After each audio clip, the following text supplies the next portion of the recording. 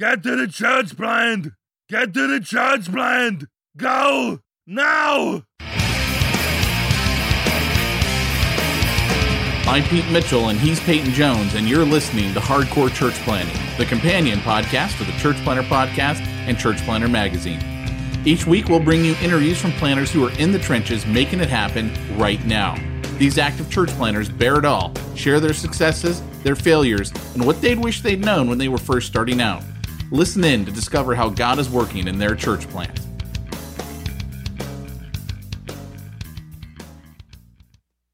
Hey, Church Planter, this is Pete Mitchell. And this is Peyton Jones. Coming to you for Hardcore Church Planting. Peyton, introduce our guest. Well, okay, so this is one of my best friends, like on the planet, right? We're separated by thousands of miles, but I can remember seeing this dude in a Precepts conference in the south of Wales.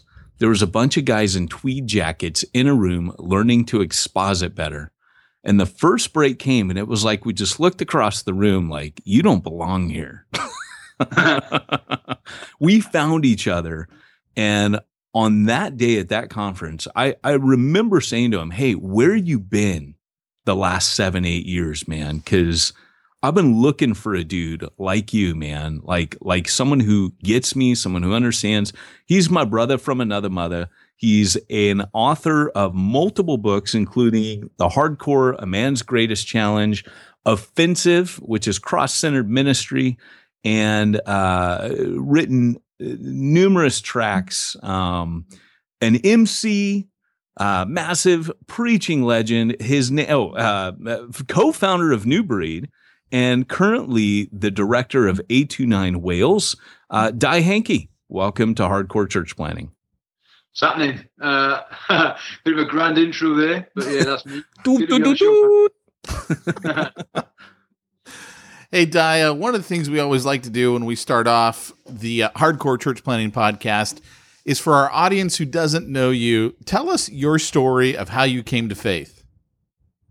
Okay, so in a nutshell, raised in a Christian home. My parents were both faithful Christians. I say were because my dad is still a faithful Christian. My mother's with Jesus, so it doesn't get more faithful Christian than that. So I was raised in a home with two parents who loved Jesus and sought to raise me in a way that, I guess they felt they should. But they realized as well that I was a bit of a rebellious type. I didn't like authority. I didn't like being told what to do. And so they kind of raised me in a way which is very different to a lot of my friends who are Christians. They basically raised me in a way that said, you can make your own decisions, you can make your own mistakes, but if you do, you can live by the consequences of them. So by the time I got to sort of 11 or 12, they said, we're not going to make you come to church anymore. We're not going to make you do this, that, or the other. We've laid out for you, the way we think you should go. But now it's up to you. And so for, I guess, 3 or 4 years, that's exactly what I did. I chose to live a life which wasn't a Christian life. I wasn't a Christian. I believed in God, but I didn't know him. And so I had no real interest in that stuff. I found church boring and smelled a little bit stale. And so I just wasn't interested. But there was a youth club that they ran on a Friday night. And when it was raining and I wasn't on the streets drinking cheap cider and chasing girls, I would go to the church youth club because it was dry. And so one Friday night I went to this youth club and a friend of mine invited me on a summer camp. And I had no idea what that was. I didn't know what a summer camp was, but it was essentially, it was a summer week-long outreach for teenagers. So he said, you should come with me. They got sports. I was like, I don't care. They got sports around here. He said, there's girls. I said, okay, then I'll come because I thought that was a good reason to go. So my mum paid for me to go. And I genuinely wasn't in one of those I'm looking for God kind of things. I was just literally there on the pull is what I was. But I also had a lot of self-hatred issues going on. Like I love being the center of attention when people were around, but I didn't like myself. When the day ended, I got a lot of very vivid memories of lying on my bed at the end of a day, just hating myself, thinking back over some of the stupid things I'd done and said and the way I behaved and some of the real filthy things I've been involved in. And I just remember just hating myself. And so by the age of 15, when I went on this summer camp, I wasn't looking for God, but I was definitely needing some kind of breakthrough in my life because I didn't like myself at all. I just remember this old dude called Owen Jones just faithfully preaching the Bible. You know, and this camp, man, this was like some crazy camp. It wasn't like the sort of contemporary ones where people think, oh, these kids can't handle a lot of Jesus. I'm talking, you wake up and they're preaching, and then you have a coffee break and there's more preaching. And then you go and discuss the sermons, and then you go and do something else which involved a book or a Bible. Then you had tea, then you had more preaching. It was like wall-to-wall Bible. I couldn't get away. But this dude was just faithfully explaining that like Jesus was the only way I could get rid of the guilt that was plaguing my life, and it was plaguing me. And I remember by the Tuesday night, I just got on, I just got really serious, and I said, Lord, if you love me and if you want me and if you died for me, then you can have me. Please forgive me. I really I remember 15 years old, man, crying tears. And it was kind of like two sorts of tears. I was crying because I was like facing up to some of the things I'd done, and that made me sad. But it was also crying, like, because it genuinely felt like a funeral. It felt like I was saying goodbye to my old life. And I knew as soon as I got home, there was things I needed to do. There was a girl I needed to break up with. There was like friends I had to steer clear from. There's a lot of stuff I knew I just had to say goodbye to. And it was like saying goodbye to the old me. And interestingly, I don't even know if Peyton knows this, but like my real name is David. That's like that's what I was born. But on that camp that week, there was these two Welsh guys, and they started calling me Di. And so because I became a Christian that week, I just decided to stick with that. I just decided to stick with Di. And so it's kind of like the name I adopted because it's the week I became a Christian. I did not know that. And if you don't know, which I'm guessing most Americans don't, Di is slang for David. It's kind of like a Welsh nickname. Dave. Yeah, man, that's it. So I remember I'm sitting on this wall with my dorm officer, just crying, and all I can tell you is I felt the guilt leave my life. I felt it getting sucked off my shoulders, and I felt clean on the inside for the first time ever. And it was just the most incredible feeling, man. I felt liberated. I felt so liberated.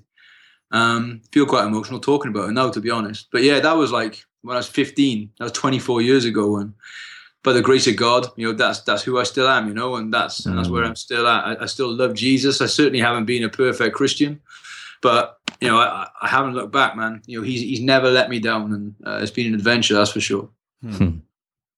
How did you get started in church planting? Oof.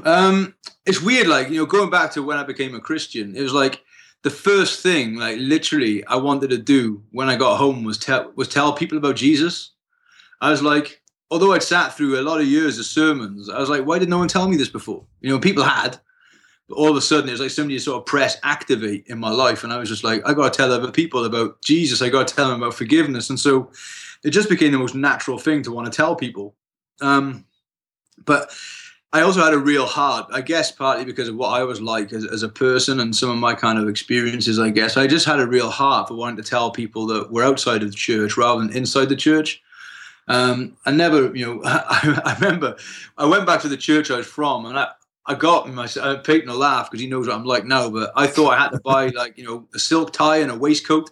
And so I had this mad thing. I was like, on the one hand, I wanted to tell everyone about Jesus, but on the other hand, I became this proper nerdy, like kind of, I just became Ned Flanders, at least visually I did. I didn't have a mustache, but, silk tie and waistcoat and like nice boat shoes. And so I had this crazy thing where I wanted to tell everyone about Jesus, but at the same time, I was kind of getting a little bit institutionalized as well. But I think I got introduced to this thing called detached youth work. I don't know if that translates across the pond. Did you do detached youth work over there? Mm-mm. Yeah, detached youth work is when basically rather than like running youth events in church buildings, you went out onto the streets and engaged with young people on the streets on their kind of turf. And I got introduced to that a couple of years later and got introduced to skateboarding the same way. And that just kind of like that really marked, I guess, the next 10 or so years of my life, just going out on my skateboard and just meeting with people on the streets. And I wasn't a church planter straight away, but I was all about engaging with people who were not in church. And, because I'm a chopsy git, I don't know if git translates either. It just means a chopsy, like, whatever. And chopsy means mouthy. Yeah, mouthy. Yeah, so I was just mouthy. I didn't care who I talked to. I was quite shameless and unashamed of Jesus. I just go and talk to whoever about it, about Jesus and about the gospel, and I just got more and more passionate about people who were outside of the church than I was about people who were inside the church. And to be honest with you, I found I got on with them better as well. So I kind of, way back before I got rid of the kind of boat shoes and the silk tie, that didn't last very long, praise God. I just wanted to tell people who didn't know Jesus about Jesus, and I realized that most of them were outside of the church. I got into youth work, got into DJing, got into just connecting with young people who were young offenders and that kind of stuff. You were in a rough neighborhood. I mean, at one point you were in St. Mellons. I remember I can't remember at what point we hadn't known each other that long, but I remember you telling me, a bunch of youths like blew right past me. I opened my door. They blew right past me, ran and grabbed my stereo, everything, quicker than anything, and ran out. Yeah, one of the funniest weeks I had when I was in St. Mellons. So I was in St. Mellons as a youth worker, working with young offenders and stuff. And I was really good mates with all the young offenders. But if people were visiting me who my mates didn't know, they got skanked, man. There's one week where I had 3 different people got robbed who came to visit me. So the first one was Mark Barnes, who was the editor of the Evangelical Magazine of Wales. He came to do an article on what we were doing in St. Mellons in broad daylight. He had his window smashed, his mobile phone, and a few other things nicked from the car. And literally later that week, there was a guy called Phil Jenkins he'd just come back as a missionary from Africa to Highfields Church, and he came to visit me and sort of do a little pastoral visit, see how I was doing.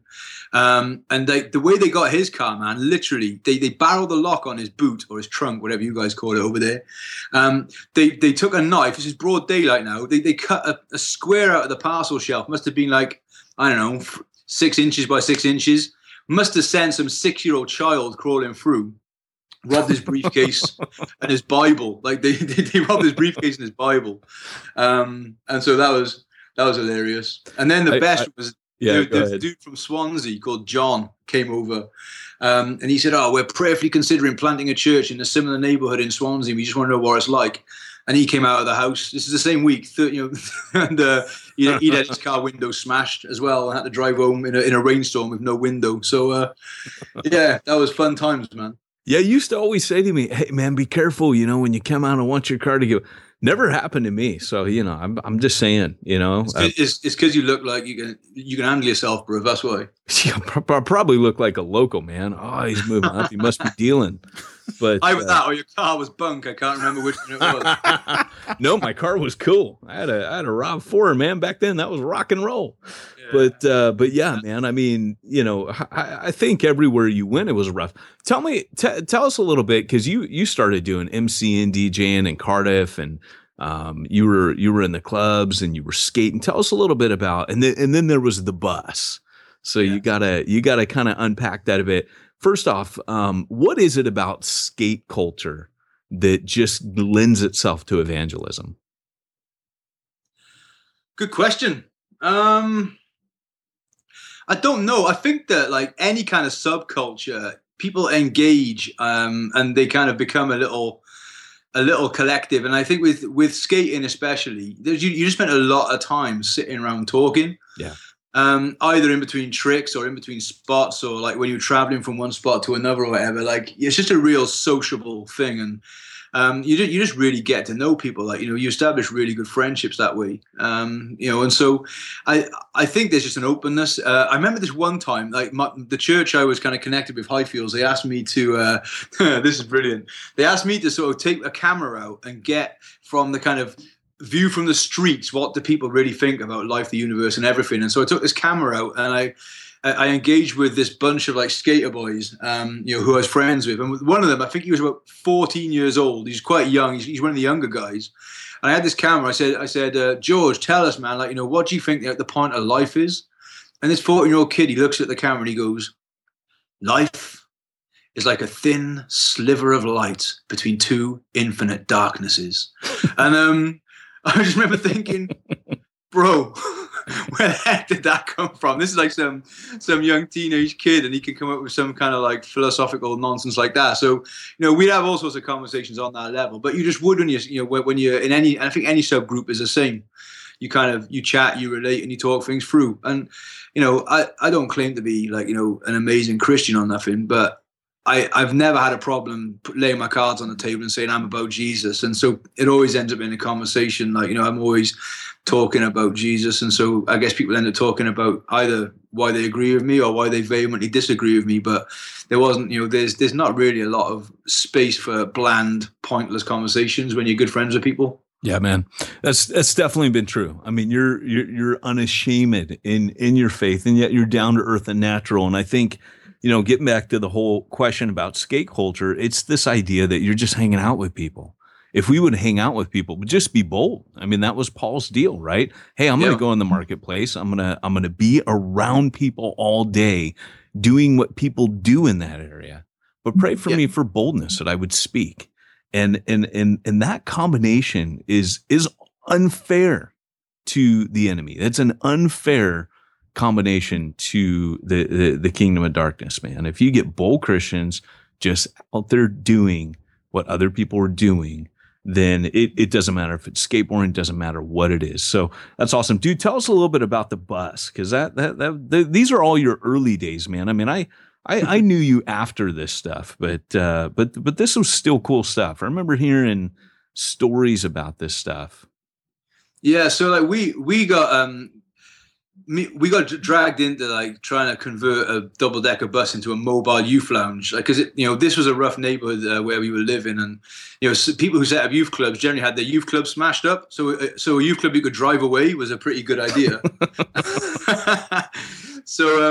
So I remember I was working for this one church, Highfields, and my pastor called me into his office one day. He said, I've had an email from this guy over in St. Mellons, and he needs 5 young people aged between 18 and 25 to get some funding to convert a double-decker bus into a youth lounge. And I was like, that sounds rad. Like, so basically this pastor, he wanted to, he had the vision for the project, but he found some source of funding where you had to be age 18 to 25, and he didn't have any 18 to 25-year-olds in his church.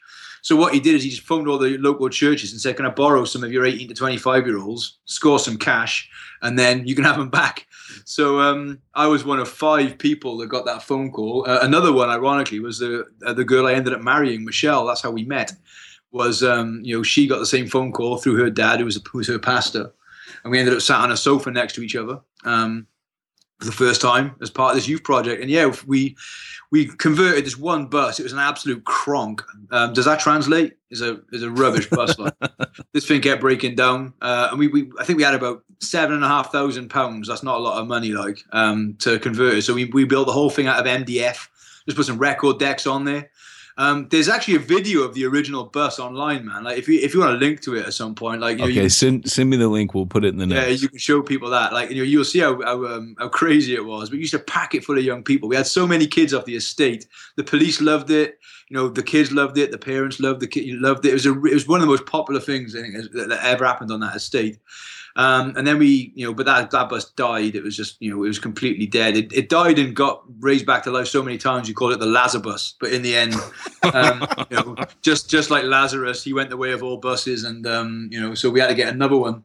So we raised some serious wonga for the next one, and I think we raised about 30 grand for the next one. Wonga's money. Yeah, Wonga's money. Green, man, it's just green. Not the sort you smoke. I'm talking about the sort you spin. Yosemite Sam, when he was wishing in his genie. Oh, I got too much of that green stuff. Yeah, man, cash money. Anyway, so we raised a lot of money for the second one, and that was an awesome bus. But the original one, man, check out the link. It was good fun. So that's cool. Hey, our guest is Dai Hankey. You can follow Dai's excellent blog at sanctifiedrant.com. That's sanctifiedrant.com. So Dai, you and I hooked up, and it was funny. We got into church planning together. We were really kind of tag teaming it. And I remember at one point I was like, hey, I'll take the west part of the country. You take the east part of the country, and let's start training guys up, because Wales really, other than a guy named Ian who had started up in the coal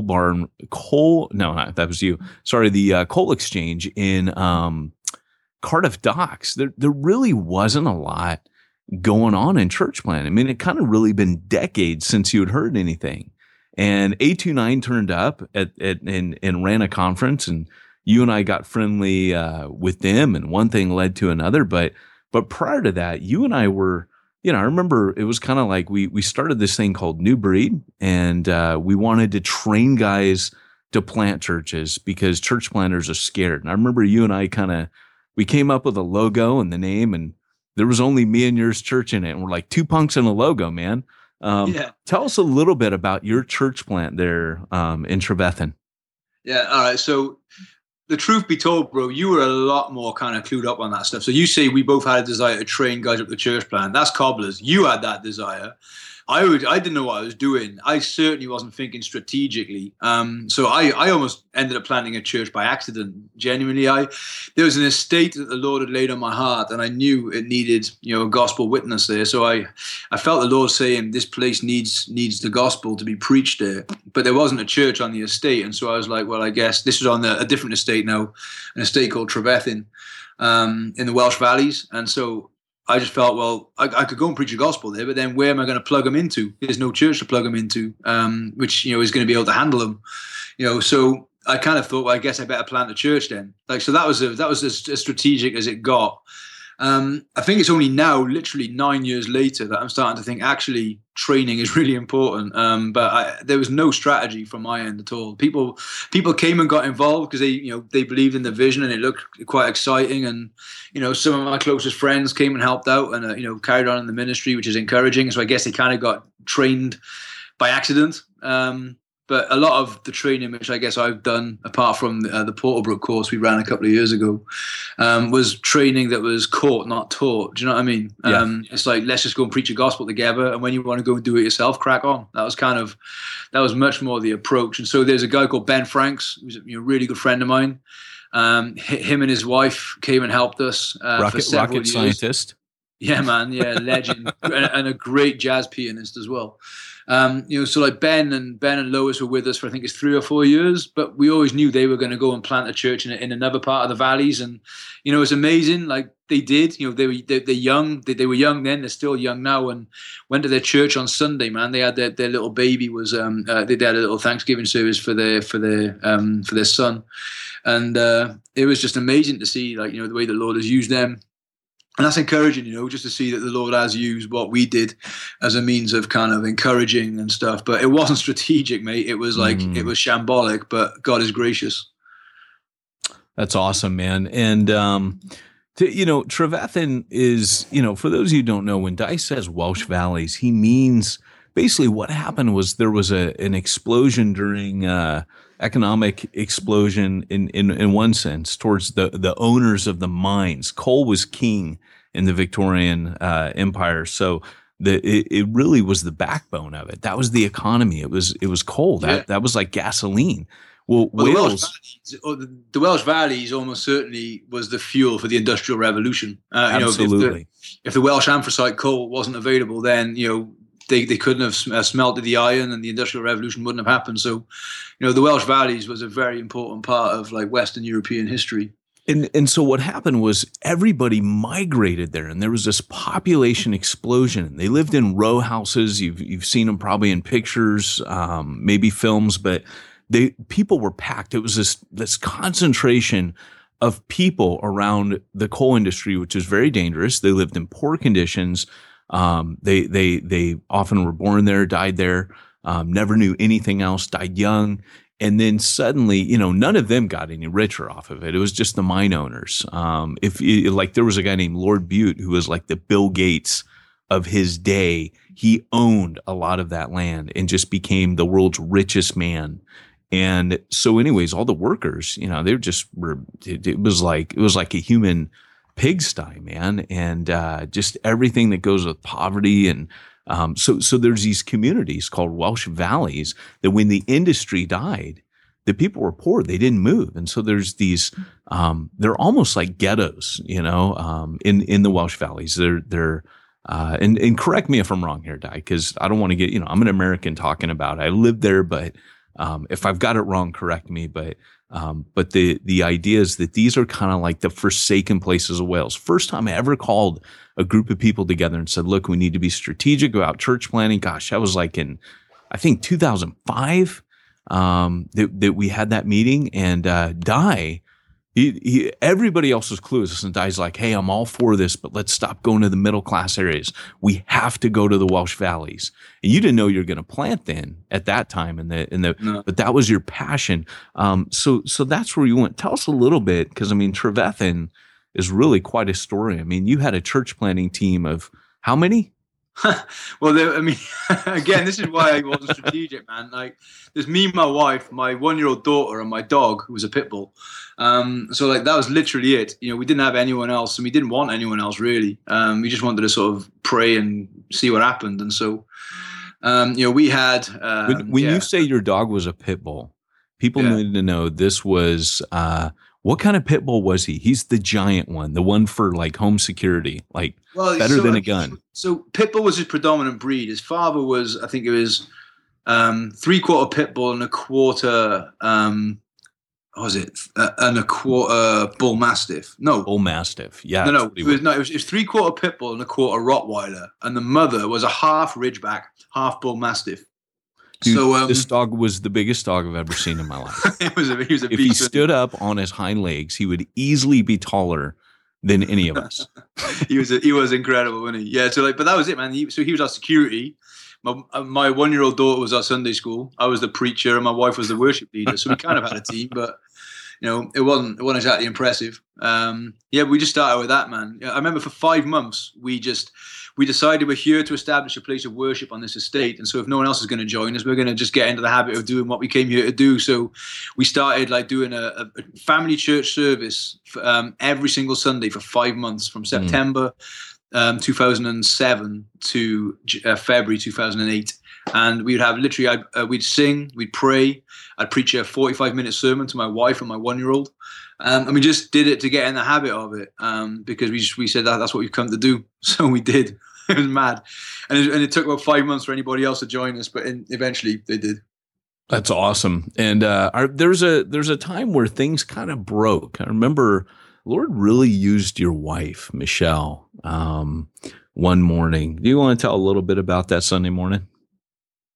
I can't remember what you're talking about, bro. I just be honest. Sorry. You're. I remember it clear as day. If you get me started, I mean, to be fair, the Lord used my wife, amazingly in a lot of ways. But certainly the way that I think He really used her with the church plant was she was just amazing at taking our daughter to the different groups and the different mum and toddler groups that were happening in the community, and just meeting mums and just being honest about who she was and where she was at. And certainly the first few people that we saw came to faith were some of the mums that she met in those groups, and the first people we baptized were mums from those groups as well.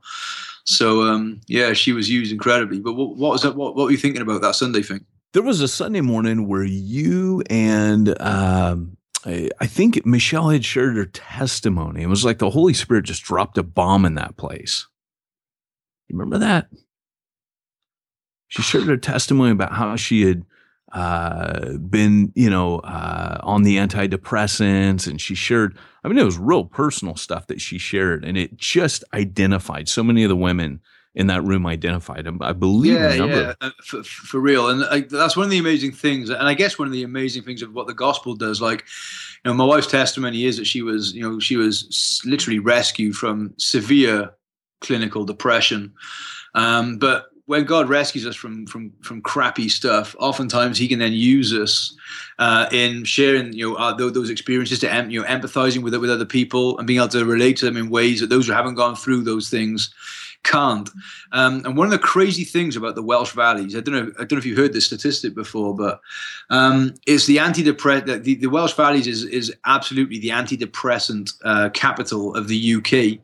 The last figures that I saw, the area where we were in, the valley called Torfaen, or the Eastern Valley, 11% of all prescriptions from the doctors were for antidepressants. it's incredible the amount of depression that that there is in that valley, and all the stuff which that leads to as well. And the Lord really used my wife and her testimony, and continues to do so, to be honest with you, to just speak about in very honest terms about what that felt like, what that was like, but also how Jesus was able to set her free from that, and she's now a free woman. So cool, dude. And I know that the Lord really used that. It's amazing when you're transparent. This has been Die Hankey, author of multiple books. The Hardcore Book for Men has gotten glowing reviews. One thing that you can know about Die is whatever he writes, it's going to be about Jesus, and it's going to be about the cross. I owe a lot of my writing style to this guy, man. This guy is he is an excellent author. He's written children's books, and my favorite thing about Die, because he's an MC and a rapper DJ, he when he tells his book, there's videos. His latest children's book is called Eric Says Sorry. And if you want to hear a rapper do a children's book around the gospel, check that out. Usually you can go to thegoodbookcompany.com. You should be able to find his stuff on Amazon. But any one of his books you could pick up is going to be just a goldmine of gospel-centered goodness. So with that, and with that, be sure to check out Die and sign up to his blog, sanctifiedrant.com. Di, before we let you go, there's one final question that we ask all of our guests. It's the question, quite frankly, that I wait for our entire interview, and I think most of our listeners wait for until the end. And here it is. If you were to get into a physical fist fight with Steve Timmis, who would win?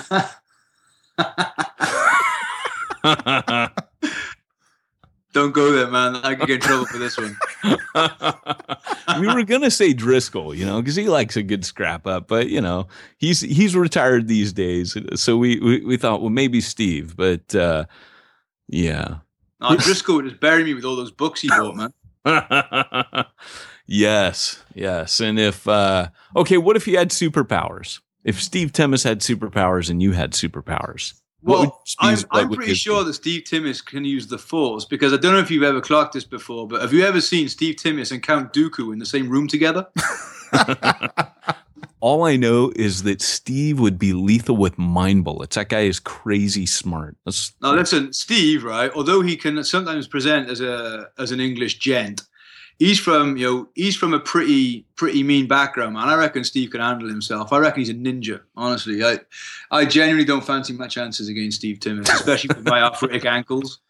I reckon I could take him in a rap battle. Now that's something I would love to see, is the Die Hankey Steve Timmis rap off.